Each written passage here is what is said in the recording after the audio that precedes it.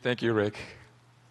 At this time, we'd like to invite our guest speaker. I had a really wonderful time and a privilege of meeting him and his wife yesterday, and also got to know about not only his personal life, but also his ministry life down in Torrance, California. And so I just want to just to reiterate that he is a wonderful pastor, someone that he really loves the Lord. And I just want to invite Pastor Kim Kara to our Sunday service. Come on up.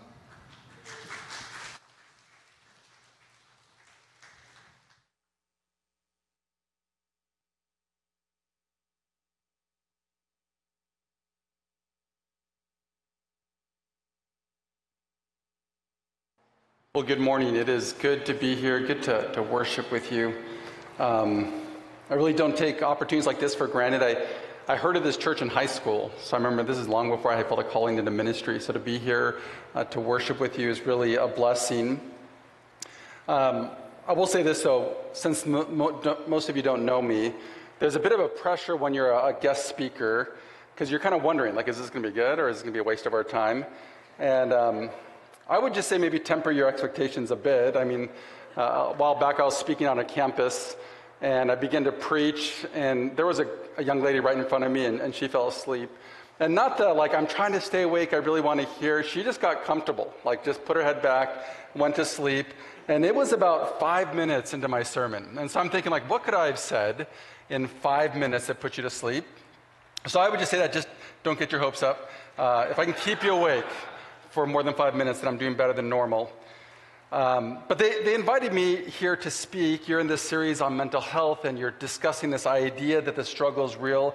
And I'm so thankful that they asked me to come to speak because of our church's love for gospel-centered biblical counseling. I'm not sure if you're familiar with that. I'm guessing a few of you have heard of kind of a lot of stereotypes about biblical counseling.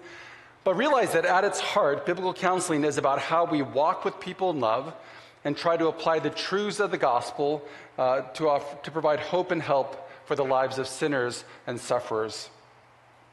But understand, when I talk about biblical counseling, I'm not simply referring to kind of the official counseling ministries of the church, but how each of us should be able to offer hope in Christ through the Word of God. In other words, even though most of us aren't formal counselors, we all counsel. Right, as Ephesians 4:29 says, let no corrupting talk come out of your mouths, but only such as good as building up, as fits the occasion, that it may give grace to those who hear. Two ideas there, build up or corrupt. So think about that for a moment. You're a counselor, and you're constantly counseling with two consistent outcomes. You're offering grace or corruption. So someone says to you, I get so angry or work is making me stressed, or my child has turned their back on Jesus. Whatever comes out of your mouth is counsel. Even if you simply say, don't worry about it, for better or for worse, you've counseled them. So get that, you're a counselor, one way or another. You're advising people, you're revealing to others your sense of truth, you're arguing for a worldview, you're exhorting some sort of action or inaction. You're encouraging hope and trust and worship in something or someone. And this is why we need to consider how we develop a culture of care within our churches. In other words, in a month where you're considering mental health and discussing how the struggle is real, my hope really isn't to simply encourage you to start a formal counseling ministry, but really to consider how each of you who's sitting here in the pews would be able to offer hope to those in need. How can you lovingly point others to Christ and apply the gospel to the real struggles each of us faces? And so that's what I'm going to focus on this morning, how to develop a culture of care in this church where you love and serve sinners and sufferers. And with that, I'm hoping to help you to have better conversations with those around you. In other words, as much as anything, I just want to help you and encourage you to walk a little better with those who are hurting. Now that sounds great and maybe even beautiful in theory, but maybe at least a few of you are thinking, could I really do that? I mean, have you ever been with someone as they shared some particular sin or some particular suffering and you weren't sure what to say? If you're like me, you've stood there after a service as a mom weeps because her child wants to transition. You've sat down with both the abused and the abuser. You've had your mind race as someone shares some suicidal ideation. You've prayed for families who find out that their child will have profound disabilities if the child survives at all.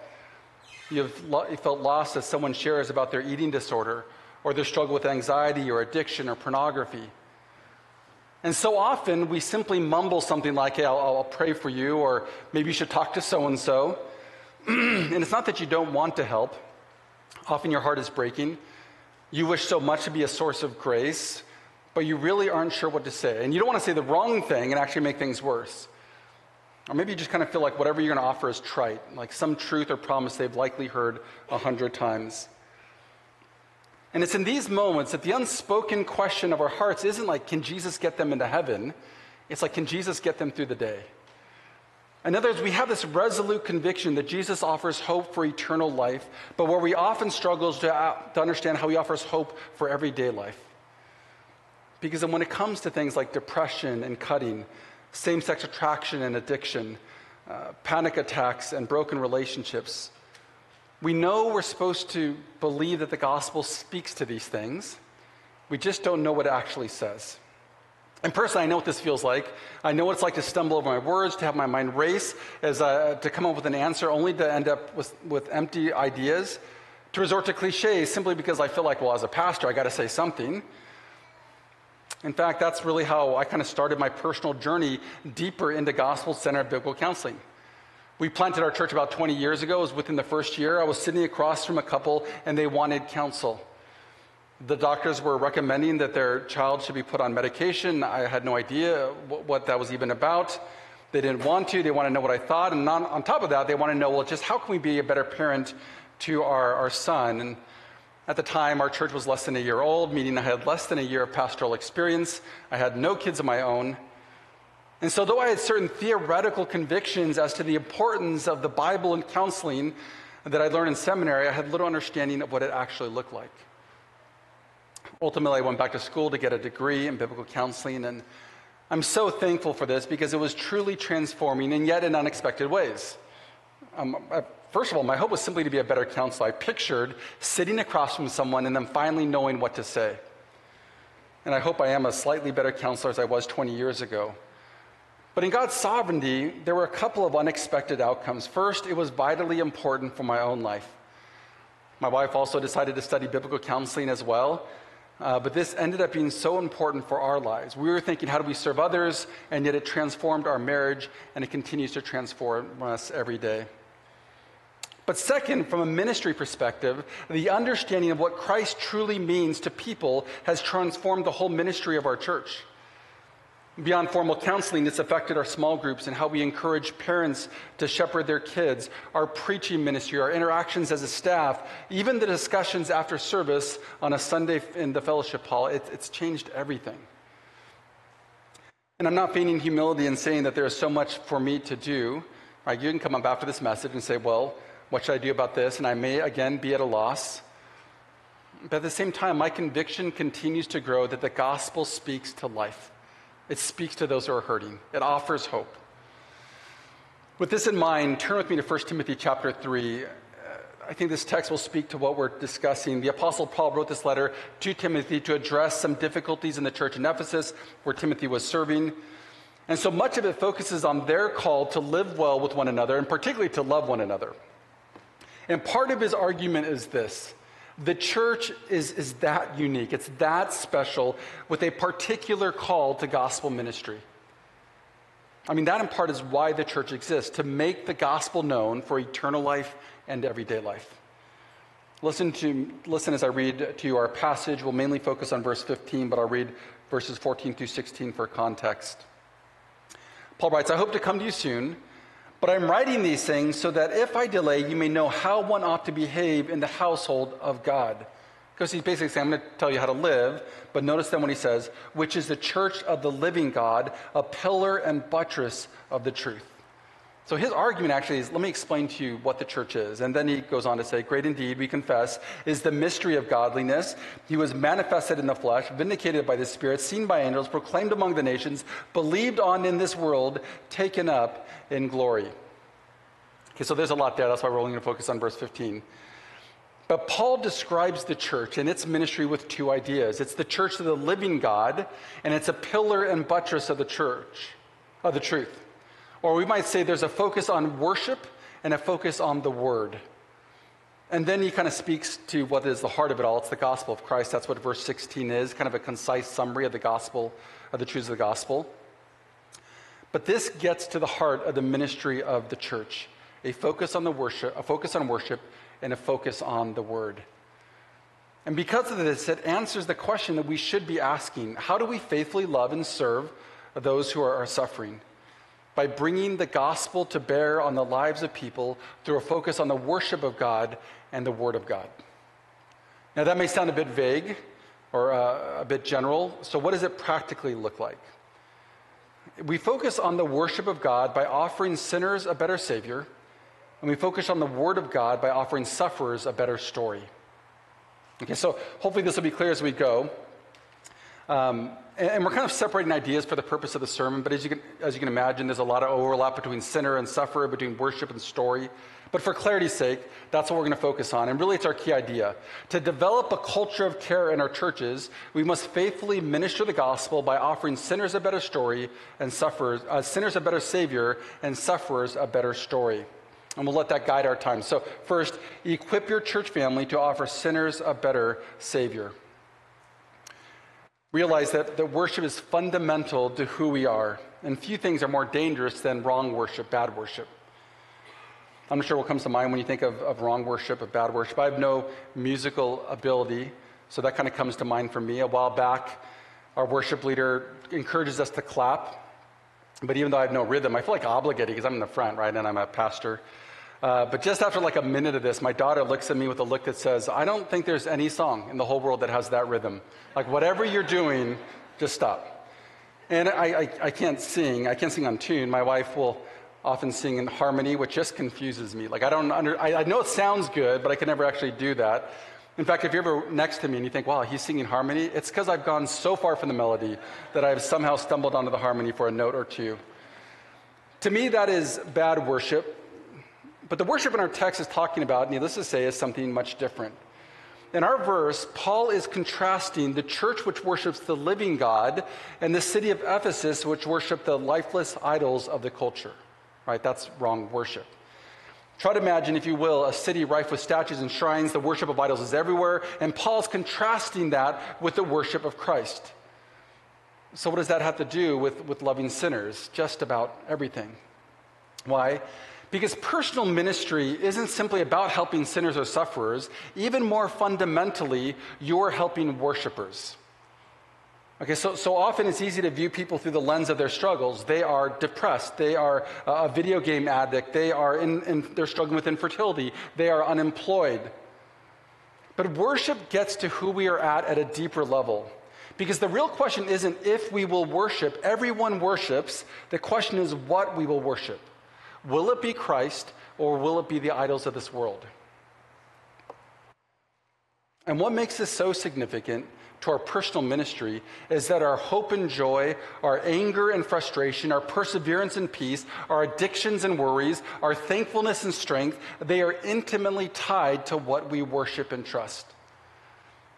The way we teach at our counseling class is this: everyone is a worshiper, every moment is a worship moment, and what we worship will determine how you live. Okay, so for the teen who is struggling with anger towards his parents, more than he is a teen or a son or even angry, he is a worshiper. He is longing for something. He believes something. He hopes for something. He has placed his faith in something. The same is true for the college student sleeping with her boyfriend, the tiger mom who pushes her kids and gives them the wrong priorities, the grandparent who struggles with loneliness. At the heart of how they live and respond to life is their worship.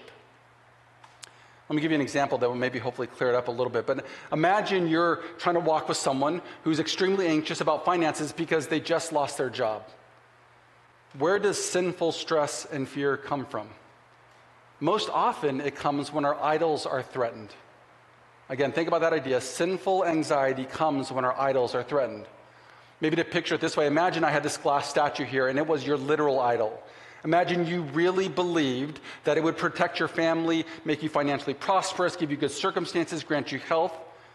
Now imagine I had a hammer and I was about to smash your idol.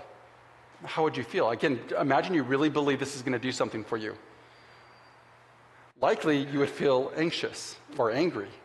I'm going to hurt that what you need, what you worship, what you're following. Your idol is being threatened, and so you're stressed. Again, sinful anxiety is about our idols being threatened, and it's a pretty easy concept. My teenagers get this. They have heard it so often before that recently one of my sons mentioned being a little stressed, and I hear his younger sister scream from the other room, "Your idols are being threatened," right? That's good theology. Don't scream in counseling, but that's good theology. But with this in mind, so if you think about it, if a person is stressed over money, what are they worshiping? They're worshiping money. It's what they believe will offer security or identity or support of some sort. And because it's being threatened, because they're out of a job, they're anxious. Okay, just think about stress in your life. Trust that likely there's an idol being threatened. So what is the cure for that kind of worry and anxiety? It's not getting a better job or making more money. We have to turn from worshiping and trusting our idols like money and instead worshiping Christ. If we do that, our hearts rest. Like in that moment, you lose your job and you think, money is not my God. I trust in Jesus. You're going to be okay. That brings us back to the relevance of our passage. In 1 Timothy 3, what does Paul say? He says, this church is the church of the living God. The living God. And he's not just simply waxing poetic. He's establishing the contrast between the dead and lifeless idols of the culture and the true and living God of the Bible. Again, Ephesus was rife with paganism. There's gods everywhere. And Paul's saying, we worship the living God. Our God is real and powerful and active and moving. So slow down and think about what that means for us. We live in a culture with very few statues and temples and yet millions of dead gods. But our church, this church, Christian laymen, you worship the living God. Right, so while our world worships what is lifeless and sacrifices itself on its altars, the one that we live for, the one who defines and directs our entire existence, the one we look to for hope and help, he is the living Christ. And this places before us the beautiful responsibility of the church. Our job then is to show that Christ is worthy to be trusted and loved and worshiped over the idols of the world. This is why the church is able to speak so powerfully to the sins of life, because it offers something bigger and better and really something so much more beautiful than the idols of the world falsely promise us. It offers us Christ. And this is important because, like I mentioned, we're constantly worshiping. Meaning it's not enough to tell people, hey, stop worshiping your idol, because they'll always be worshiping. We have to offer them something better to worship. As one of my counseling professors put it, he said, we have to push out inferior worship with superior worship. Because the only way to defeat the worship of idols and the deeply rooted sins attached to them is to worship something better and greater and more meaningful. Because understand what is happening when the gospel frees us from sin. It's not simply changing our desires, it's changing our worship. So our ministry means we offer a better Savior. And so here's the point of all this. Continue to grow as a church in what it means to offer people a better Savior.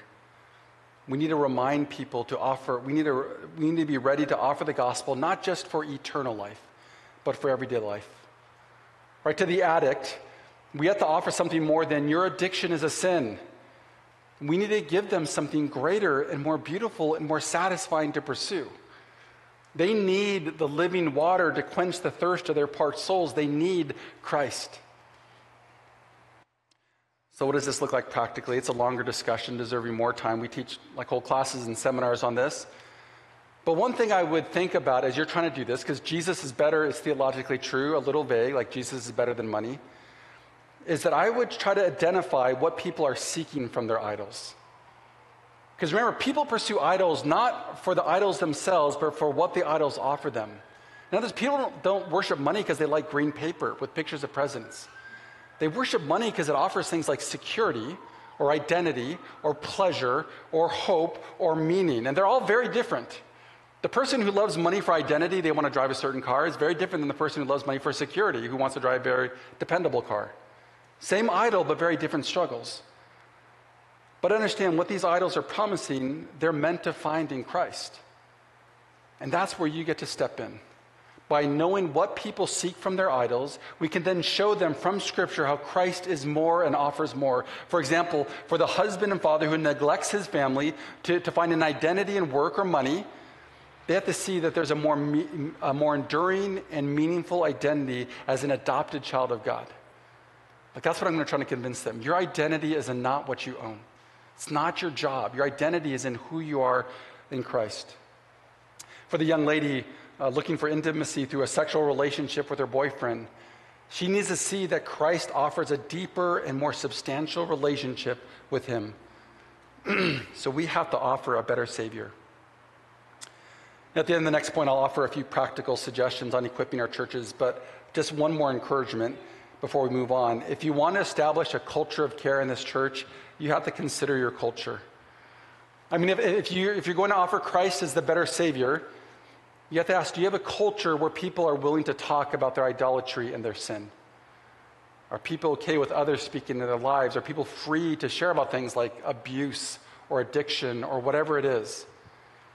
I mean, if you're going to develop a culture of care, we need to consider if our culture allows for the sharing of sin and suffering.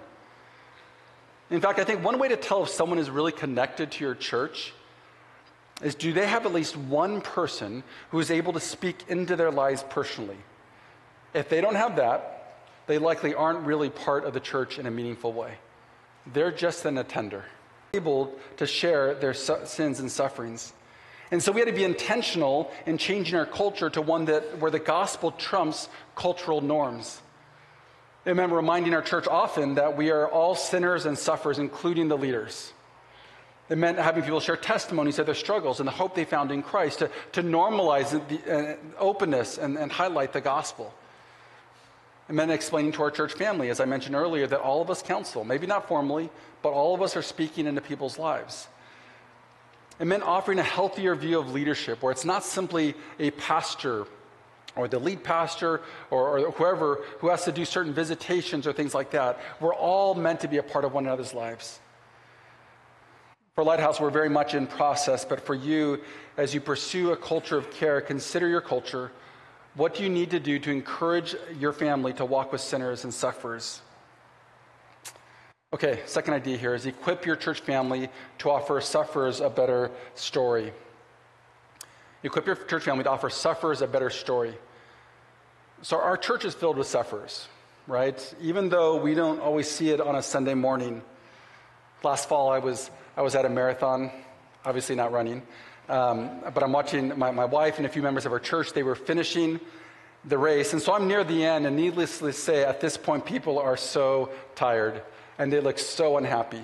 Like a pretty good argument not to run a marathon, right? And so but in the middle of the course, there is a professional photographer. He's taking pictures as people pass. I guess you can buy them later. And so people, they're running, they're at the end, they look like they want to beat up whoever convinced them to do this. And the minute they see the camera, it's like, like this, right? And they're just so happy. And then right when they get past the camera, they're just, again, like they just did the most unfun thing in the world, which they kind of did. Some of our members feel that way as they come to church, right? They smile and they sing, but it's not really what's going on in their heart because they're in such pain. And seemingly no Sunday morning service is going to change the hurt they feel, the cold marriage, the ongoing health problems that makes every week, maybe even every day, seem somewhat unbearable, that broken relationship that hurts to the core, some great loss, some pain, some manner of brokenness, some sense of hopelessness. And so church only becomes kind of the glassy facade of the Christian life. Outwardly they worship, inwardly they're miserable. Again, our church are filled with sufferers. Like, I don't know many people here, and yet I know all of you have suffered in some way. We'll look at our text. At the end of the verse, Paul describes the church as the pillar and buttress of the truth. The illustration is an architectural one of the buttress, likely the foundation, and the pillars which hold up the truth. And the imagery would have been vivid to the believers in Ephesus, because in that city was the temple of the goddess Diana, or Artemis. It was so magnificent, it was considered one of the 7 wonders of the ancient world. And upon this enormous foundation were dozens of gigantic pillars that supported this massive roof. And it was not only an incredible architectural achievement, but it was likely the most amazing thing these Ephesians had ever seen. Right? They're not going to Hawaii, they're not Googling beautiful architecture, there's no Instagram. Like, this is it. This is the most incredible thing they'd seen. And Paul's point is that they have the similarly amazing responsibility to uphold the truth of the one true God. So in the same way that the foundation and pillars supported the massive roof, this church has this incredible call to uphold the truths of Scripture. The difference, however, is this. The temple of Artemis was beautiful, but it told a lie. It painted a false reality about a false God. And yet, brothers and sisters, we have a responsibility to proclaim the truth of God in a world of lies, to uphold the reality of Christ against the backdrop of deception that our world presents. Now, this starts with things like sound doctrine, holding to the truths of Scripture. But practically, as we think of ministering to sufferers and offering them the truths of the Bible, it's important to remember that the Bible tells a bigger and a better story. Okay, so for many of the people we're ministering to, it's easy for them to see their immediate circumstances as being the whole story, especially if there's difficulty or suffering. Right? They become consumed by the challenges of life until they have difficulty seeing anything else. But in this, they're telling a story largely devoid of God. So when you hear things like, my life is spiraling out of control, I'm all alone, how can I not be worried? I feel like my prayers are meaningless, this isn't fair. They're telling a story where God is missing. But in this, they're trying to understand their story, all the while forgetting the author, ignoring the one who's in control and who's written a bigger and a better story for their lives. And so then this becomes important to personal ministry. We need to use the truths of Scripture to tell a better story. And really, this idea of story is all over Scripture. The authors of the epistle, for instance, so often offer the truths of the gospel in story form. Right here, we see it in verse 16, Colossians 2, we're dead in our transgressions, God made us alive, set aside the legal demands, nailed it to the cross. That's our story. My point is that we need to be able to tell a similarly beautiful story rooted in the gospel. Right? Our members' understanding of suffering is determined in part how they understand what's really going on. What is God doing? And so without a better grasp on how suffering fits into the greater story of redemption, the grace of suffering will be lost. So I want you to think about that. Biblically speaking, suffering, God doesn't just give us grace in our suffering, but suffering is meant to be a grace. It's meant to be God's kindness to us to accomplish many things in our lives, some seen, some unseen. On the other side of eternity, when all is made known, we'll see exactly what God is doing, but grace is meant to be part of his kindness towards us. So the personal ministry of the Word must display our conviction that God's Word speaks powerfully, particularly and practically to the sufferings we're in by not only offering grace to press on with joy, but telling us a good story in the gospel. Now, importantly, I'm not saying that suffering is simple. Like I mentioned earlier, abuse. That should clearly demonstrate that. Suffering is complex because circumstances are complex and because the heart is complex. And so someone is in significant suffering, you don't lead with, well, this is God's good plan. A wise counselor knows this. But I think the truth of the bigger story is helpful because it offers hope. And understand, this is something that we want everyone to be able to do. Because sure, you want to have maybe a counseling ministry, and people go there and they get help. But it is a precious grace when members of this church can offer help by reframing suffering within the larger narrative of Scripture.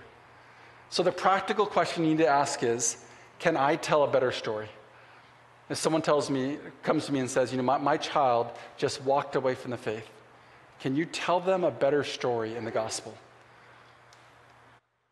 There's so many examples, and this is where I would get bogged down, so I'm just going to give you one example. Think about individuals and families affected by disability. If you know our church, you know that ministry is very, very important to us.